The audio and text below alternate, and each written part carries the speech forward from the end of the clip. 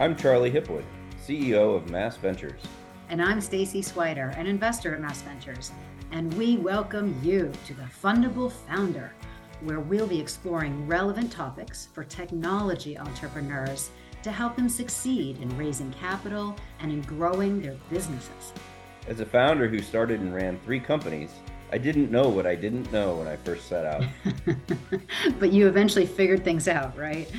For the most part, through trial and error and mentorship. But now as a VC, I'm frequently advising entrepreneurs on the same topics. So Stacy and I are here to share that earned wisdom with you, along with the experts that we interview on a variety of subjects. We are. The roadmap to a successful startup is at your fingertips. So turn up the volume and grab the keys to success for your Fundable Founder journey. All right, I'm here today with Kevin Frechette, founder and CEO of Fairmarkit, who's going to talk to us a little bit about building a sales organization. Welcome, Kevin. Thanks for having me, Charlie. Looking forward to this call. So, we're here today to talk about kind of the 101 of building a sales organization. And I wanted to start with, you have a great sales background. You've built a tremendous sales team at Fairmarkit. How early in your startup journey did you start thinking about how you wanted to structure your sales organization? Yeah. To provide some context too, just for the people listening to this, every sales organization is going to be different. And it's going to be very different depending on the state, like the market you're going after, how you think your sales cycles will be, what you think your ACVs will be. So just for context, in year 1, we did ACVs from anywhere from 10K to 150K. Yep. So that kind of range, and we were selling to enterprises. So I just want to make sure I lay that out. Also, I think in terms of when to do it, it really depends on what is your confidence in your sales background. Right. Because if you have a sales background, you've been in different sales roles, you've been in closing roles, you might be able to wait a little longer, and it might be very beneficial because you want to be learning on those sales calls because you're refining your ICP, you're refining your message, the use cases. So I'd always recommend founders should just be on the front line selling, whether you have a sales background or not. Been front line. Usually if you have a sales background, you can go a little longer. But if you don't, it's probably valuable to bring someone in like very early. And from my perspective, when people think about sales orgs, it's not like you're building out a 20-person team right off the bat. Right. Like you're looking to bring in one person that has a founder mentality that is just out in the front lines, like setting up meetings, getting into the conversations, pulling you in with them. And someone that is just like hungry to get out there and trailblaze. So I would recommend very early, especially if you don't have a sales background, that would be one of my first hires, just because you want to have those at-bats to learn. No, that makes a ton of sense. And I think that's great advice. And, any advice on how to find that person? I mean, I know it's hard to find somebody with really great sales experience who might want to come in at the very early days of a startup, right? A lot of really good salespeople want to come in maybe at the Series B, where everything's been de-risked. Yeah, it depends what you're looking for. In our view, it wasn't someone that had 20 years of experience and 20 years of success. It's also not a first-time BDR or someone that's been AE for 3 or 4 months, because ideally you have someone that can run a deal. Like they at least have the mechanics, they know how to do it. They understand that, like the value of building a business case. They know how to prospect. They can use a HubSpot or Salesforce that you have in there. They know how to figure out their own cadences, like a self-starter. For us, it was viewing someone that had like 2 or 3 years of like SaaS closing experience and was just hungry. Yep. So it's a person that has the mentality that they're just like, they want to trailblaze. They want to be viewed as a founder in a great way, which I think anyone at like early on should have that mentality. And for us, it wasn't that we needed a CRO or like a VP of sales that's run a 30, 40, 50, 100 person team. It was someone that we knew, pending they executed, we could then have them be a player coach and then a manager of the team, because their best practices and lessons learned are going to be like super valuable when you bring on the next person and the next person. So I wouldn't try to hire too high above your stage, because you might get someone exactly what you said that just like is looking for the playbook, which you don't have. That's right. Well, I think that's so important too. I think we're going to talk about it in another one of our videos about kind of questions that you can ask to get to who the salesperson is, right? And if they have that desire and hunger and they're ready to, run their own playbook, et cetera. So it's great advice, and it's hard to do, right? You got to really get to the core of who that person is and how bad they want this, right? It's about the belief. So do they believe in what you're doing? Do they believe in you? And if they do, then they're going to run through walls. It's also a good way to kind of like determine if they're in it for the right reasons is like early on what we did from, I think we're gonna talk about comp plans later, but we made it a lower base in terms of the percentage and a higher variable. So we gave them a ton of upside. We will absolutely pay for performance, but that kind of set the tone that like, we want to do right by you. But if you come in and you blow it out of the water, we'd be happy for you to be the highest paid person at Fairmarkit. Like that's awesome. Because that means that you're growing and you're performing. But that's also a tough thing for a founder CEO. A lot of founder CEOs have a tough time allowing somebody else to make more money than they do. So, but in this case, if you find the right salesperson, they're worth their weight in gold, right? They're just absolutely increasing the value of the business. Yeah, it's black and white. And I think that's sometimes the difference between someone that has a sales background founder and like a technical founder we've seen is sometimes like it seems a little skewed. Like, why would a salesperson get paid the most at this stage? But because it's all about growth right now. It's about learning. It's about getting customers in the door. Where if you don't have that and you can't learn from those initial customers, then like you're not going to get off the ground. Totally. So I'd say it's in my view, I would always say let's overpay for performance, not just for the sake of doing it. Because as a founder, like that's going to pay off 50x. So let's segue into compensation then. So you touched on it a little bit, a base, a bonus, there's equity. I mean, I know you give a lot of thought to how you compensate your salespeople. What are some of the things that you would advise others on thinking about? Yeah. So the main components would be obviously the base versus the variable. So say someone's at a 140K OTE, so on target earnings. Then traditionally at once you get to a larger scale, it's usually a 50-50 split. So you'd have 70K if it would be base, 70K would be variable. That means that if they hit the quota you gave them, they would get that additional 70K. So their OTE, their earnings would be 140K. Right. As they go above that quota, that's when they start to make more. Kind of usually you have accelerators, which means when they go over, they actually get paid more for every dollar that they go over. Early on, we were big fans of skewing that scale to making it like a 30% base, or a 35% base, and then like a 70% variable. Because at that point, we could pay super high percentages on every dollar that was brought in, which made it really exciting. And like, it got our team very aggressive to say, okay, let's go out and close these larger deals because the paychecks we're going to get are going to be meaningful. Right. So that's one aspect. The other one is definitely an equity play, where people that are buying in at that point, like make sure it's a meaningful amount of equity. Because like if they come in and it invests over 4 years anyways, and if they're there for 4 years, they help to really build out the sales org, like they deserve that. Like that's such an early stage and there's so much risk that they're taking on where they could go to another company and get a much higher OTE at like a well-funded company. The final thing that I think is it's a tricky conversation is like, how do you set quotas? Right. And especially when you're early on, because like the forecast. You don't know. I have no idea. So that's challenging for a sales rep because if you don't know the quota, like what's a fair quota? Right. So the three different things you could do. One is make it a 6-month quota or a shorter one versus a 12-month, because then you can adjust it on the fly, and you're usually not going to adjust it up. Like you'll just let them keep beating it. It would be to adjust it down if you miss forecasted what it should be. The second one would be like just being overly transparent, where like they know the stage they're joining, they understand it. Like don't try to like fluff it up. Like be very transparent. Try to scare them out of the interview process, and like truthfully, like because that's what I know. Yeah. And then if they're in, you say like, listen, we're gonna do right by you. If you come in, you bust your ass, like we're gonna make sure we do right by you. I'd say the final one is like to find like what you think what are the goals of this person. I think we'll talk about it later, and then tie their comp to it. Because it's not always bookings. Like as you get bigger, it's going to be a bookings and a revenue quota, but you might just decide we want logos. So maybe make their quota based off logos. Maybe make their quota early on based off pipeline generated. Maybe do a number of deals. So figure out like what's really most important for your business and then align them to that. But just like keep that open conversation with them. That way they feel like they're part of the team and that you're just going to do right by them the whole way.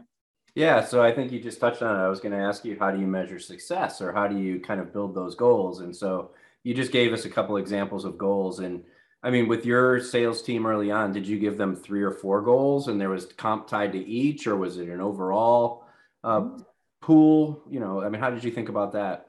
Yeah. So usually what we did is for AEs, we did it based off revenue. So we just kept it based off bookings. And we made sure they were conservative quotas because once again, we want people to be fired up and to overachieve on their number. But when you're thinking about like a BDR, as you're thinking about building your BDR team, that those goals are typically aligned to meetings set up, so meetings scheduled. It could be meetings completed that actually showed up. It could be opportunities that move to qualified status, and then it could be actually closed business based off those meetings. So that's when you start to get into some, like we did specifically, just some more like a top of the funnel metrics, because that's what we want them to feed the sales team. And once again, like it's kind of like a fluff, like up in the air, because like you really don't know your conversion ratios. So like in a normal business, you want 5x coverage, which means if you want to close $1 million of business, you need $5 million of qualified pipeline. Yep. So like that's, as your business matures, some people use 4x. I think 5x is the more common. That's what you want to get to. But early on, you have no idea. You're still learning. So realistically, what you want is at bats at the plate, because then you as the founders can help to like refine like how you're building, how you're messaging, and what's hitting and what's not hitting. No, that makes sense. And then how much of the AE's comp do you tie to renewals, if at all? So super early on, like the first year, we didn't have a CS team. So for our ARR business, we would pay them out. It would just sit with 2 or 3 people. We would have them close the deal and then manage the like account after. So they would actually get paid, like in a crazy world back in the day, they would get paid their percentage on year 2, year 3, which is not sustainable and not something you should do long-term. Over time, that usually changes, where we went from that to paying them on, like, if it was a 3-year contract, like upfront or annual, but they signed up for 3 years, we'd pay them on the whole value of the 3 years and their percentage. But then we iterated on that. And now we pay on ACV. So the first year ACV of the contract. And if it's multi-years, we'll give them a kicker. So say they were getting 15% or 20% in the first year. If it's a 2-year deal, maybe they get additional 2 or 3%. And then if it's a 3-year deal, maybe they get additional 5%. So you kind of build on that. And that to really make sure you're building like an efficient business, that's the route that you should go over time. No, that makes sense. And I think you're also just, you're providing so much insight into the fact that the process early on is very iterative, and you're going to be changing goals, you're going to be changing comp, you're going to be changing things, and that's okay. And I think part of it is being transparent with your early salespeople that, hey, this is what it is today, but we're going to iterate on this as we learn more and what we're going to do right by you, right? So build that trust, and then the compensation kind of follows.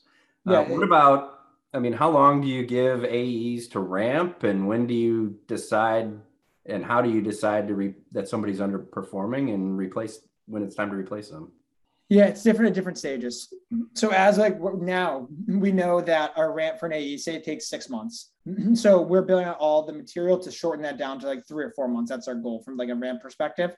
During ramp, it's really qualifying, like, what does ramp actually mean? What are the KPIs or the benchmarks that you want to see? They should be building this much pipeline that has gone to this stage, this much activity. So like you can start to track. Like sales is interesting, where it's actually the easiest job to manage because everything should be measured. Right. So I know when you're thinking about it, you're thinking about, okay, this person didn't hit their number. They don't have the pipeline to hit their number next quarter, and they're not generating enough pipeline to hit it in a future quarter. Like that's not an emotional decision. Like that is, obviously you want to help them, you want to educate and support them. But if you're doing all that stuff and that the math just doesn't work out, then like they're not going to hit their number. It's not good for them either, because no one wants to be in a sales role where they're not hitting the number, they're not making money. And so like, that's why like my recommendation to answer your question, when you get a little later stage, you have a little better support. So you might have a little longer like lead time before you let someone go. You still want to like act fast. You never want to hang on too long, but early on we made decisions super quick.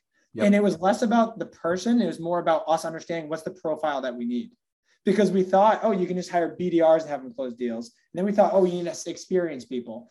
So it's kind of like, as you refine, which is like, it's part of growing a business. It's you just like, you refine what is the profile that's optimal for your stage. And everyone will have to probably go through a couple iterations over time to get that sweet spot. I mean, for your business, did you settle on a structure that works for you with a certain number of BDRs per AE? I mean, how do you think about that organizational structure? We went from our Mike Metcalf, rock star. I did a post about a couple months ago, just like stud. So he came in as our first rep, trailblaze, closed the first couple deals. Well, we closed deals before he got in, like founder-led deals. Yes. And then Mike was the first like person to come in that wasn't a founder to close deals. He then was running deals and managing a team. And then we got his team to about 6 or 7 people. And then we broke it off into 2 teams where he's managing 2 different teams. And then eventually we ended up bringing a CRO that has scaled a SaaS company from 1 million to 100 million. But in terms of like how we thought about it, we were breaking out by region, so by territories. That's how we brought up people. And then from a BDR standpoint, there's a million different ways you can do it, and you'll change it 10 times. Yep. Where like you could have a pool of BDRs that set up meetings across the board, and then it goes to the person whose patch it is. You can do one-to-one alignment and like pods, which is interesting because you can develop the BDRs very well. I would just say like early on, I wouldn't rely on inbound because you're not going to have it.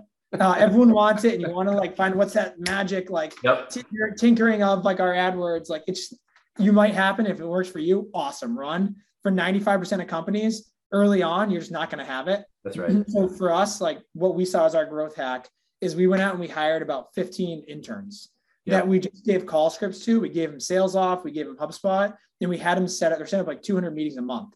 And they were just coming in between classes. Like we were ringing the gong, we're having fun. We had leaderboards and everything like that. We've been bringing like pizza and stuff. So we've evolved over time to make it full-time people. And obviously like we have a couple of different ways we break it up. But I'd say early on, like people with motors that can set meetings up from a BDR perspective, that's all that matters. Because then you're teeing up more opportunities for the sales team to run and for you as a founder to run.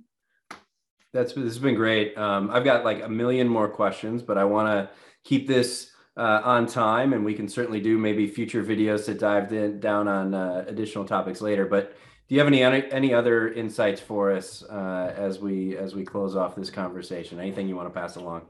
Yeah, I'd say definitely get a CRM. I'd probably recommend HubSpot early on. You can get the really good founder or startup discount. Yep. That is great because you need to start tracking like all your data points. Otherwise, you have no idea and you can't learn. It's just like gut feelings. Also, when you're thinking about fundraising processes, to be able to show different conversion rates and how things are trending is really important because that's like the momentum for the inflection point of like that next raise. So I'd say usually start with HubSpot. Usually people go to Salesforce like a couple of years in, just much more robust system, but obviously like whatever works for you. And I'd say the other one is just make sure to measure and to set clear KPIs. So key performance indicators. So understanding what is the activity that you want the team to be doing, especially early on? Is it making 100 cold calls a day? Is it sending 100 emails? Is it just around, you want to set up 3 pipeline opportunities a week? Whatever it is, like set those clear goals because someone's coming in, they have no process. They have no built out material and content. Like it's not even there's not a lot of reference customers. The one thing that you can control is setting up what you expect of them. So I would just be very clear on that and make it collaborative. That's so right. Like they'll probably have insight and feedback to what they think is. And then every month you kind of tweak, okay, what should we be doing? And that's how you start to build out your playbook for the long run. Excellent. Well, great insights. Thank you again, as always, Kevin, and good luck with your future success. Cool. Thanks a lot. Talk to you later.